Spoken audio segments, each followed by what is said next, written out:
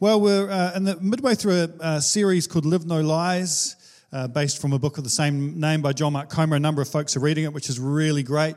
Basically exploring this idea that if life feels like a bit of a battle, it is. It really is. And every single one of us living in this space where we are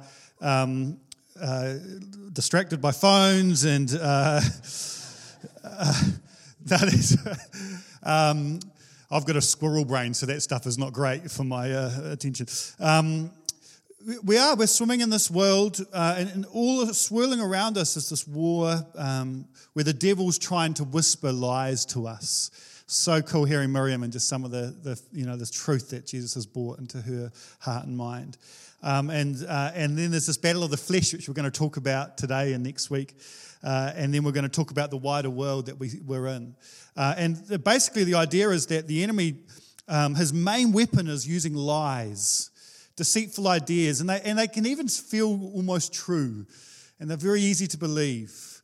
And that's like the journey that we're all in is to root those things out and replace them with the truth. But these deceitful ideas play to our disordered desires of our flesh that we're going to talk about next couple of Sundays. And then they become very normalized in a sinful society. It's just normal to do all sorts of stuff that's actually very damaging to a human soul. And so that's the premise of the book. And it's actually a conversation that's been happening for thousands of years in the church. There's been this acknowledgement, man, we're in this war. And so it's good as Rage Against Machines, Zach LaRoche says, to know your enemy. And Jesus wants to see us flourish. So it's not like, oh man, this is a real war and maybe we'll win away. No, if you're in Christ and you apply scriptures and truth to your life, then man, it's just your soul flourishes. And that's what I'm all about. That's what we're all pursuing here, right? So now we're going to look at, for the next couple of Sundays, this war that we've all got with the flesh. Oh, I've got so many examples I'm going to tell you about my own life. Oh, the human experience of the battle of the flesh. Before we dive into some scriptures that are super comforting and encouraging about the human condition, it's important to note that at your core, you've been created by a good God who created humankind in Genesis 1:26, and he blesses what he created, the humans that he's created, and he says, this is very good. And the story of the Bible doesn't start with the fall. The story of the Bible starts with a good God creating good people and saying, it's very, very good. That's your identity. You're good. You're made in the image of a good God. The condition that we all have, however, is a fallen, sinful nature. We've got to separate those two things. So we've got to we're all in a program of recovery from the condition of a sinful nature that we've got. But we're actually at our core good. It's important that's deep in your soul. Like you're good. You're made in the image of a good God who loves you and who blesses you. But we're all got this sinful condition, this evil that's in rebellion against God. And the Bible uses this idea of the flesh. It uses the word often the flesh to talk about this. When the Bible talks about the flesh, it talks about the sinful part of us. And we're in recovery from this broken condition. And this is what the Bible calls sanctification or discipleship to Jesus. Is this whole like learning to for that broken, sinful part of us that's in rebellion against God, that we work through some deep stuff to come into places of healing and wholeness so that we're in right relationship with God and with the world around us and our soul can flourish. We're in that's the journey of our life. And it's good to be intentional about that. The battle that we're in, this is honestly, I think it's one of my favorite ever scriptures in the Bible. The battle that we're in, Paul talks about in Romans chapter 7. I love this. We know that the law is spiritual and that I am unspiritual, sold as a slave to sin. Here we go. I do not understand what I do. For what I want to do, I do not do. And what I hate, I do. There in black and white is the human condition. I just honestly, every time I read that, I'm like, you got it, Paul. Oh my gosh, spot on, mate. How often is that the case? It's like, no more cream buns, Harvey. No more. You're getting very piggy. There's no more. Oh, why do I? And it's like, why am I at the trough again eating the cream buns? And like, how often is that the case where there's this frustration where you're like, why do I do that? You know, I've been a Christian a long time. I'm working on the sanctification thing. But when I'm in the car, I'm very nervous. I'm behind a parishioner because I'm really unsanctified. I had this little freak out a couple of days ago. I was like, oh dear, what if that's someone in my church and I'm right up their grill going, it's meant to be 100, not 85 along the road past the airport. It is very clearly marked 100. And I live here and I like to go there, so I'm trying to give you a gentle encouragement to speed up from 85 to 100. And then it's like, why do I keep doing this? I've been working on this for years. Where is the peace of God in my little Ford Tiguan, my Tiguan Volkswagen? Must be nice. So whether it's our temper or having that one or two drinks too many or spending money we don't have or looking at porn or the extra cream buns or the gossip or all of that stuff. Like, man, isn't this our experience so often? Like, man, I don't want to do that, but then I wind up doing the thing I don't want to do. And then he goes a few verses down. So I find this law at work. Although I want to do good, evil is right there with me. For in my inner being, I delight in God's law. But also there's other law at work in me, waging war against the law of my mind and making me a prisoner of the law of sin at work within me. What a wretched man I am. Again, just many times where I've been in a shame cycle, I've read that and just gone, thank you, I'm not the only one that feels like that at times. Who will rescue me from this body that is subject to death? Thanks be to God who delivers me through Jesus Christ our Lord. What hope we have in Jesus. What hope we have in Jesus. That even though we're at war with the flesh that wants to wreck us and have short-term pleasure at the cost of all sorts of stuff long-term, thank God that Jesus is with us and he's for us. And this is a journey that we're all on. And I love that we take communion every week. It's because I want this to be a place where the gospel of grace is lifted up every Sunday. And that it doesn't matter how naughty you've been, you can come to the table. We boldly run to the throne of grace in our hour of need. That's good Christianity. It's not minimizing it and trying to be all awesome in front of each other. It's actually acknowledging we need his grace and mercy. Thanks be to God for the hope we have in Jesus Christ. In Ephesians chapter 2, Paul unpacks this a bit more. As for you, he says, you were dead in your transgressions and sins, in which you used to live when you followed the ways of this world and the ruler of the kingdom of the air, the spirit who is now at work in those who are disobedient. All of us also lived among them at one time, gratifying the cravings of our flesh and following its desires and thoughts. Like the rest, we were by nature deserving of wrath. But because of his great love for us, God, who is rich in mercy, made us alive with Christ. Even when we were dead in our transgressions, it is by grace you have been saved. Epic what's going on in this passage. You'll notice in here that Paul talks about these three enemies of the soul. He talks about the world, that we can follow the ways of this world. He talks about the flesh following its desires and thoughts. And he talks about the devil. He uses the term the ruler of the kingdom of the air, the spirit who is now at work in those who are disobedient. These are the three enemies of the soul that we're all swimming in. And we've talked about how the devil uses lies in the last couple of weeks. Let's look about the flesh. The word that Paul uses here in the New Testament is this Greek word sarx. And like in English, words can have multiple meanings. You can play squash and you can eat a squash, or you can squash a bug. I mean, there's a whole lot of word. And same word with this word sarx when it comes to the flesh. It can be used in terms of our body. It can be used in terms of our ethnicity. But what Paul's talking about here when he talks about the flesh is what he's talking about when he says it's this part of us that it's like gratifying the cravings of our flesh. It's like this animalistic craving in our body that's apart from God. In Romans 7 verse 5, he defined it as our sinful passions. So like we all have these desires, and some of them are higher and nobler and lead to life and freedom and peace. And there's others that are lower and more animalistic and lead to death and slavery and fear. John Mark Comer in his book describes it like this. It's talking about the flesh. Basically, it's our base, primal, animalistic drives for self-gratification, especially pertaining to sensuality, as in sex and food, but also to pleasure in general, as well as our own instincts for survival and domination and the need for control.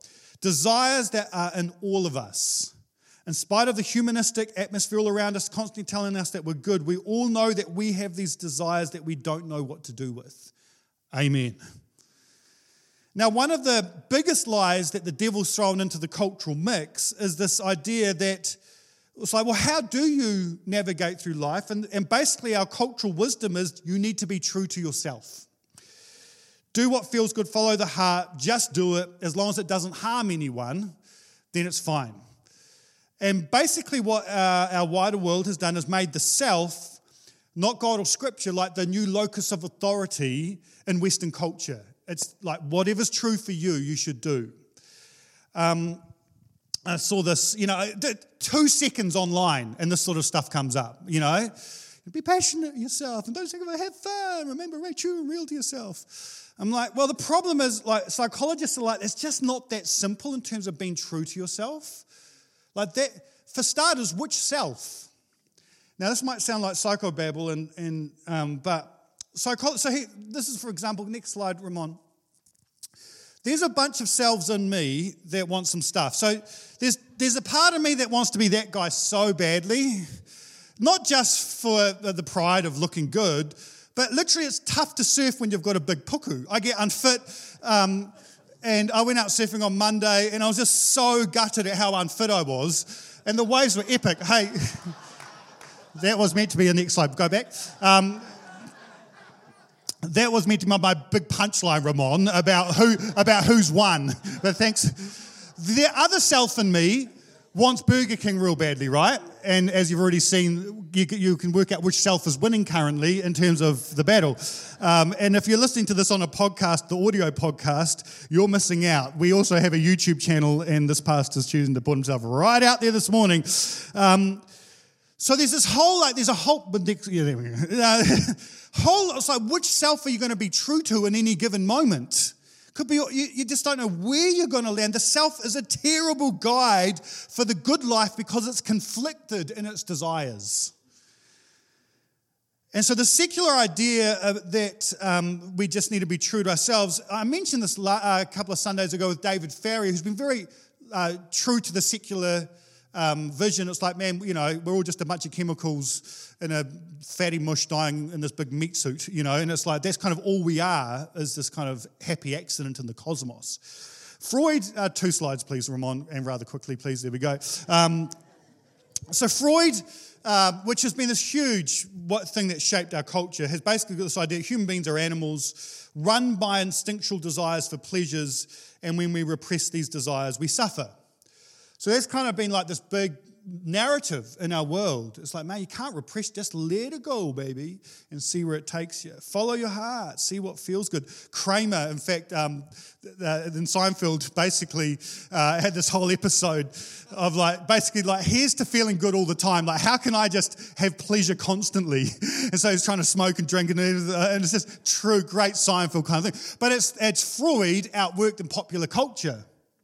Again, we're swimming in this world where that's just a funny ha-ha, but it just gets in people's psyches. Oh, like that, you got to be true to yourself. Augustine, however, who's an early church father, had a different idea. Go back, sorry, Ramon. There we go.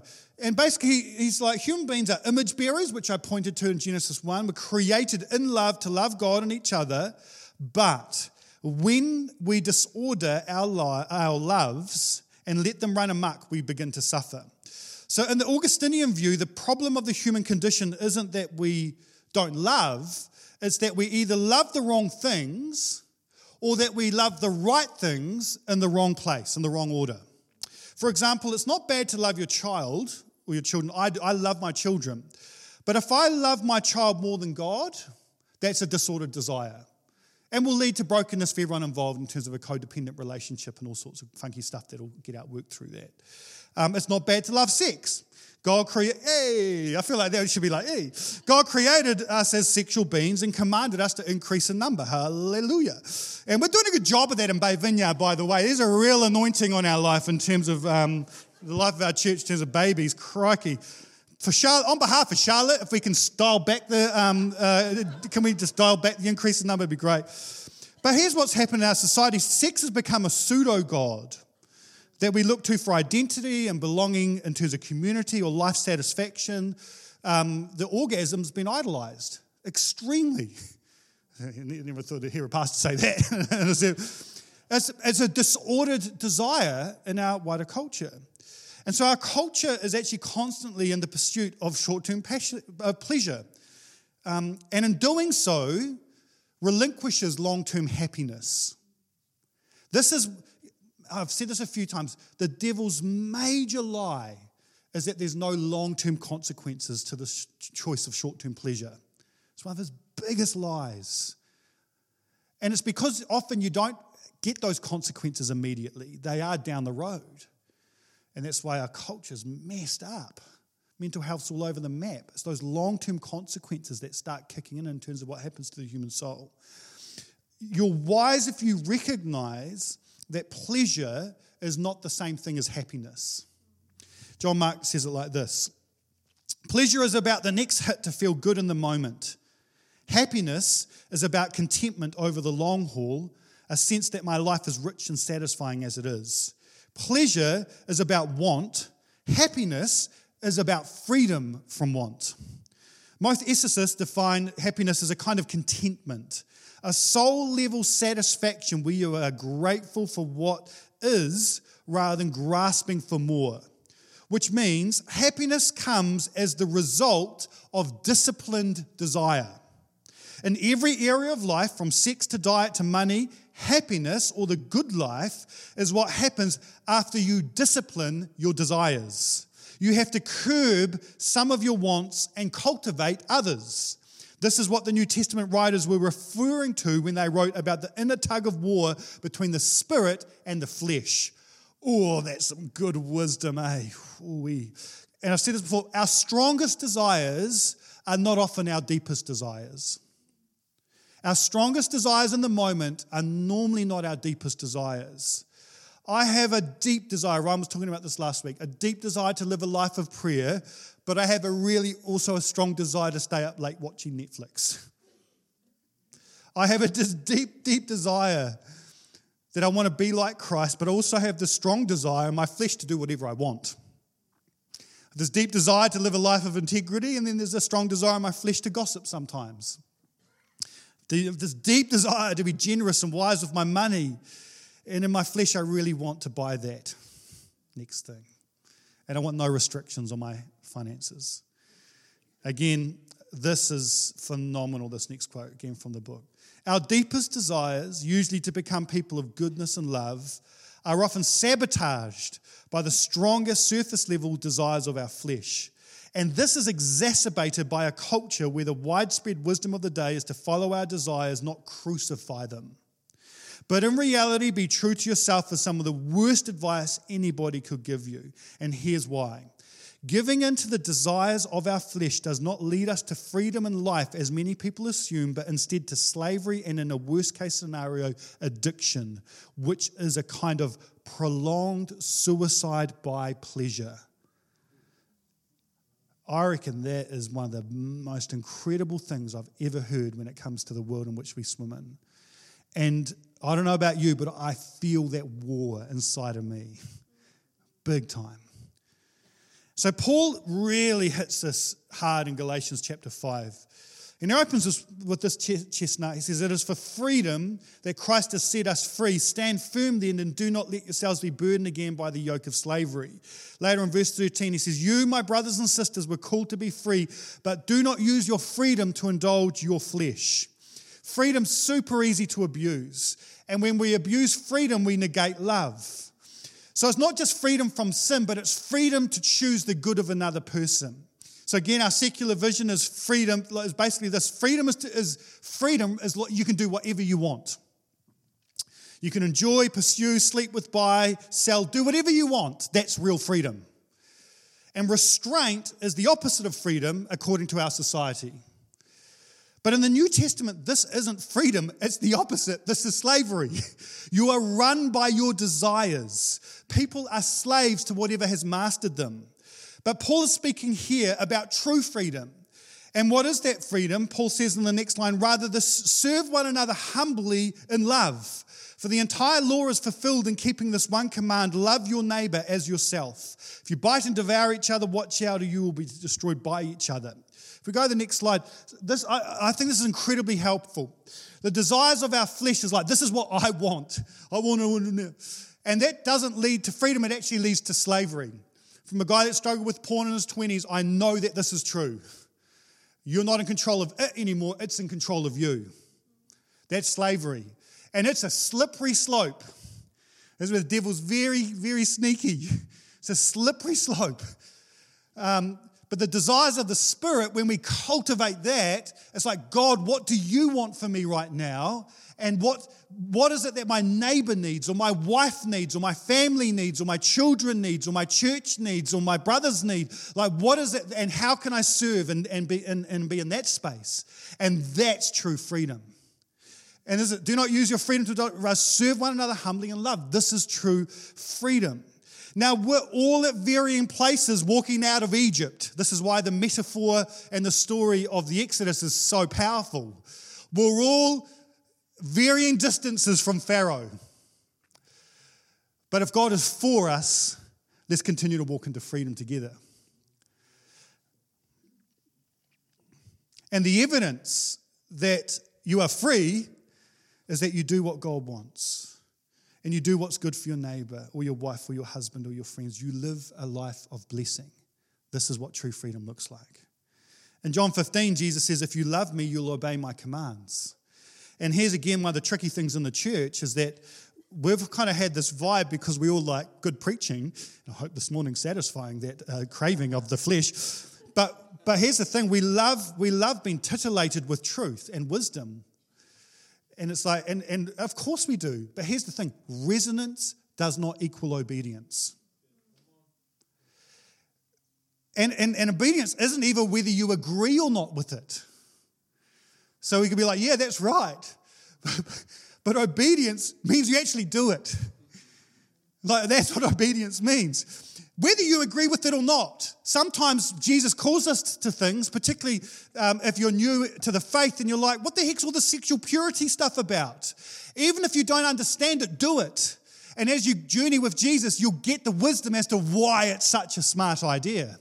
Insert whatever issue you're wrestling with here. Sometimes we do it even if we're a little bit perplexed about it. We choose to be obedient because we say, He is the King, He is Lord, and we are in His kingdom. And so, and again, underline that. Remember, every single thing that Jesus calls us to is motivated by love and will lead us to life.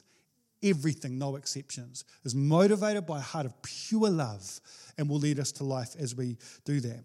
So to grow in wisdom and self-discipline and self-control, back in the day, we talked about mental mind maps. You know how we all have these mental mind maps? Again, if you missed the last couple of weeks, you should be listening to the podcast to catch up because I'm not going to fill in that whole thing. But how do you inherit? So for back in the day, would come under sources of authority to help us build those mental mind maps about how to live wisely and well. In the tribe or in the village, there'll be elders and they'll pass down wisdom. And it's like, why would you want to be an idiot when you can learn wisdom from the elders who have already lived a life? And they've picked up, there's an accruement of wisdom, and we learn that. And we come under that authority. And then as we come to faith, ideally Jesus as a trusted but external authority source, and the teachings that we get as they come through the New Testament, we can apply that to our lives. But again, in our world, we swim in this incredible arrogance that says, I don't need this, I'll figure it out on my own. And we hate anyone telling us what to do. Government, again, I'm going to trigger a few people here, we just wig out. We just don't want to be told what to do because we think that freedom means I can do whatever I want. That's where a secular vision of freedom has permeated, and a lie has permeated our mental mind maps. True freedom's coming under authority and learning how to live wisely and well. So again, John Mark, for those who follow Jesus, we choose of our own free will to place ourselves under external authority, that of God Himself as mediated through Scripture and to a degree our church. We do this because we believe authority is not inherently oppressive, but similar to parenting for children, a training ground for us to learn how to master our flesh and grow into people of love. Through trusted sources of authority, we get access to reality. And when authority is used well with wisdom and compassion, we grow and mature into the kind of people who live in congruence with reality. And as a result, we have the capacity to handle even more freedom. And so Paul says it like this in Galatians 5. So I say, walk by the Spirit, and you will not gratify the desires of your flesh. For the flesh desires what is contrary to the Spirit, and the Spirit what is contrary to the flesh. They are in conflict with one another, so that you are not to do whatever you want. So that you are not to do whatever you want. Our culture is like, do whatever you want. Paul says, no, that will mess you up, destroy your soul. Don't do whatever you want. These deceptive ideas that play to disordered desires in our flesh are normalized in some full of society. That's going to screw up your soul. Don't do that. Paul then goes through, he's like, well, what does the flesh look like? What are things that you shouldn't do? He gives a great list. This is awesome. Sexual immorality, impurity, and debauchery. Let's just call it Tinder and a hookup culture at our local pubs. Hatred, discord, jealousy, fits of rage. Twitter, cancel culture, most of the news. Selfish ambition, dissensions, factions. From office gossip and tribes forming in workplaces through to political tribes that have become religious in our day and age. Envy. That's the internet advertising and the great envy generator that is Instagram. Drunkenness, orgies, and the like. Well, that's every streaming device piped in through your Apple TV box right now. Yay! We swim in this world.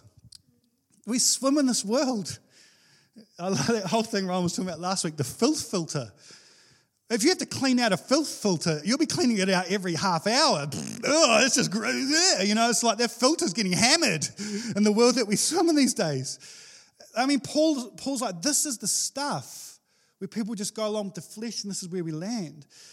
But of course, he doesn't stop there. It's like, what's the alternative?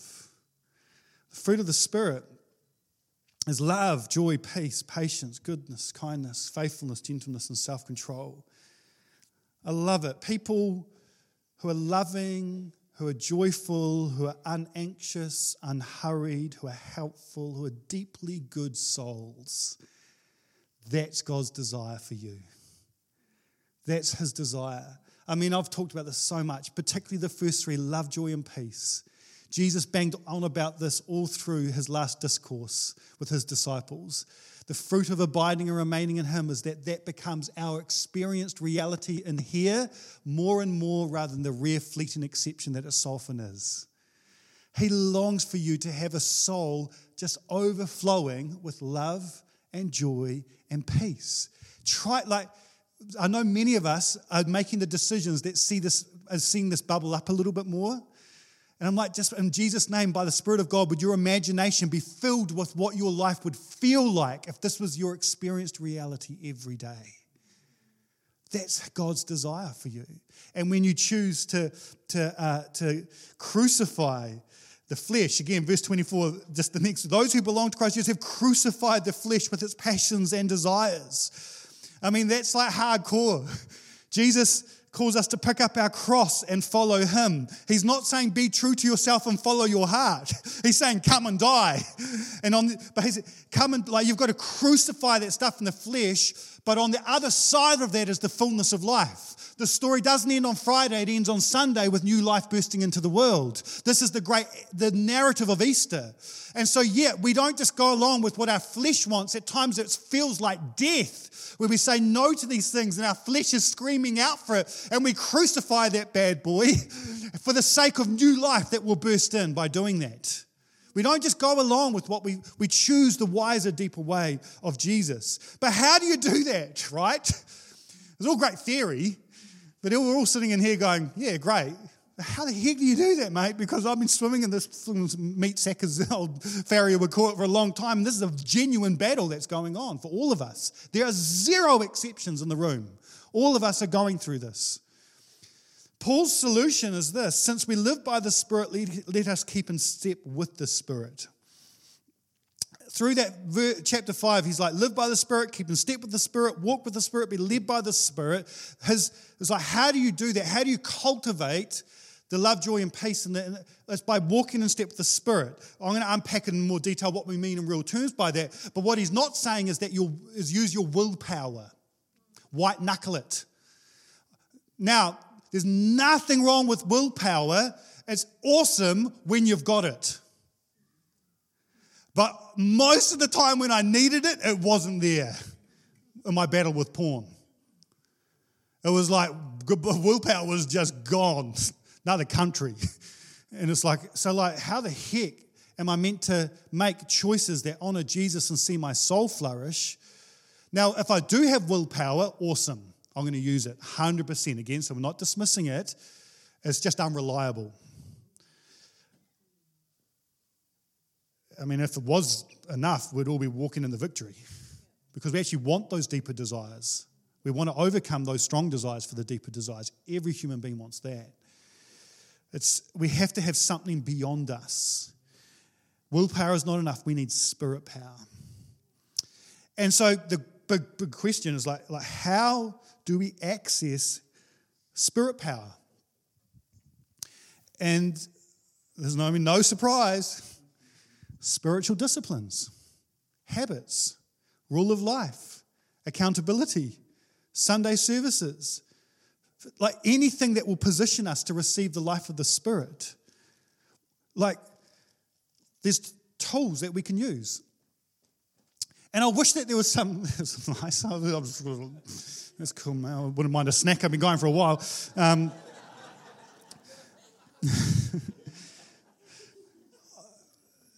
Here's the truth, like guys, His grace is sufficient for every one of you. It doesn't matter what mess you've got yourself into, His grace is sufficient. But now the Bible says, but God's grace teaches us to live holy lives. So here's what happens. The best advice I got when I was working through some pretty big brokenness in my life was this: run to the one who can make you clean. Let your sin propel you towards God, not away from Him. He would far rather have you messy than not have you at all. So you got to need a habit. Now this is counterintuitive because everything in us has a theology of works that says I've got to reach a certain threshold of goodness before I can go to church or hang out with God. And that's a broken theology of works. Most of us struggle with the reality of God's grace, but it's only by grace we're saved. And so run to the one who can make you clean. At your most filthy, dirty, messy moment, choose Jesus. And He will come and wash your soul clean. And you will feel so undeserving of it. Welcome to what grace feels like. The undeserved grace and goodness, and it's the gift of His mercy. It's just, you can't earn it, it's all grace. But then you've got to grow up and start learning to live a life of love. To learn a mature, like again, this is the great apostolic vision of the New Testament, is to see Christ formed in you. To see the habits of Jesus, the lifestyle of Jesus, to learn to be with Jesus, become like Jesus, do what Jesus did, all that stuff, to increasingly have that happening in your life. Because you're not condemned into holiness, you're loved into holiness. You're not guilted into holiness, you're loved into holiness. So even though it's counterintuitive, hanging out with Jesus every single day, even though you don't feel worthy, is going to help you become a holy person more and more and more. Does it happen overnight? No. But it will happen. The formation of our soul is so much more slow than we'd like. We live in a microwave generation that's impatient, but if you keep choosing Him, and you've come to church this morning, well done, everyone's feeling good about that. You've chosen Him this morning. Something happens over time that sees Christ formed in you. Now, we're going to unpack a whole lot more next week around the things that we can do to crucify the flesh. But ultimately, I want to encourage you to come under Jesus' authority and to come through the scriptures, work through the church, to say yes to living under some authority in your life, to learn to live a life of love that would wisely see your soul flourish. A key part, I've come into land in a second with this, but a key part of our apprenticeship to Jesus, again, John Mark, is fighting our flesh. And through the practices of Jesus, cultivating the soil of our heart into fertile ground for the Spirit to grow His fruit of love, joy, and peace, etc. Honestly, guys, I wish that there was something else. I wish I didn't have to challenge you to change your lifestyle. But it's like, actually hanging out with Jesus, as much as that's a battle, and trying to do that at least daily. Most of us need to check in bit more than that. But just having intentional time with him is the thing that sees us filled with his presence and his spirit. And then as you keep doing that, you just want to gratify your spirit, and it gets easier, friends. It does. It's the hope we have. It does get easier. After a while, you become more godly. After a while, that choice to make the right call in that moment of temptation, it becomes second nature. After a while. But you've got to keep fighting. You've got to keep choosing it. And this is why, again, we're just held in his arms of grace all the way through that journey. Isn't he amazing? Isn't he good? I've got to say this quote. I've already mentioned this, but I've got to say it. It's so good. This is Dane Ortland. God's forgiving, redeeming, restoring touch reaches down into the darkest crevices of our souls, those places where we are most ashamed, most defeated. More than this, those crevices of sin are themselves the places where Christ loves us the most. Isn't that amazing? Isn't this weird theology that says that God hates sin? He runs and embraces sinners. Of course he hates sin because it wrecks your life. But he just loves embracing sinners. And he loves, like his love just permeating all those parts of us, even those parts that we're ashamed of. And that's when the Spirit starts residing more and more. And you start to walk by the Spirit, be led by the Spirit, walk in step with him, learn to live a life in rhythm. All of that starts happening as you get close to Jesus. And so this morning, I want to encourage us on a few things. Firstly, I'd love to encourage every one of us to get in the habit of running to the one who can make us clean. And you can do that this morning. If there's stuff that's on your conscience or you're ashamed of, whatever, can I just run to the one who can, in your own heart. It's like, I choose you, Jesus. And just let him love you. Just let him pour out his grace on you. He loves, it's his favourite thing. It's for the joy set before him. He enjoyed the cross. What's that joy? The joy of us receiving his grace and mercy and feeling clean and whole again. He loves it. And so, but he's a gentleman. It's an invitation. It's not a demand. That's your call. But I've got my pom-poms out this morning. Run to Jesus. Yes, you can. You can do it. Run to Jesus. Whatever. I'll make up a better ditty in time, but, you know. But this morning, as we come into this place of faith and an atmosphere of worship, I do want to invite the Holy Spirit to come and fill us so that we'd be led by the Spirit.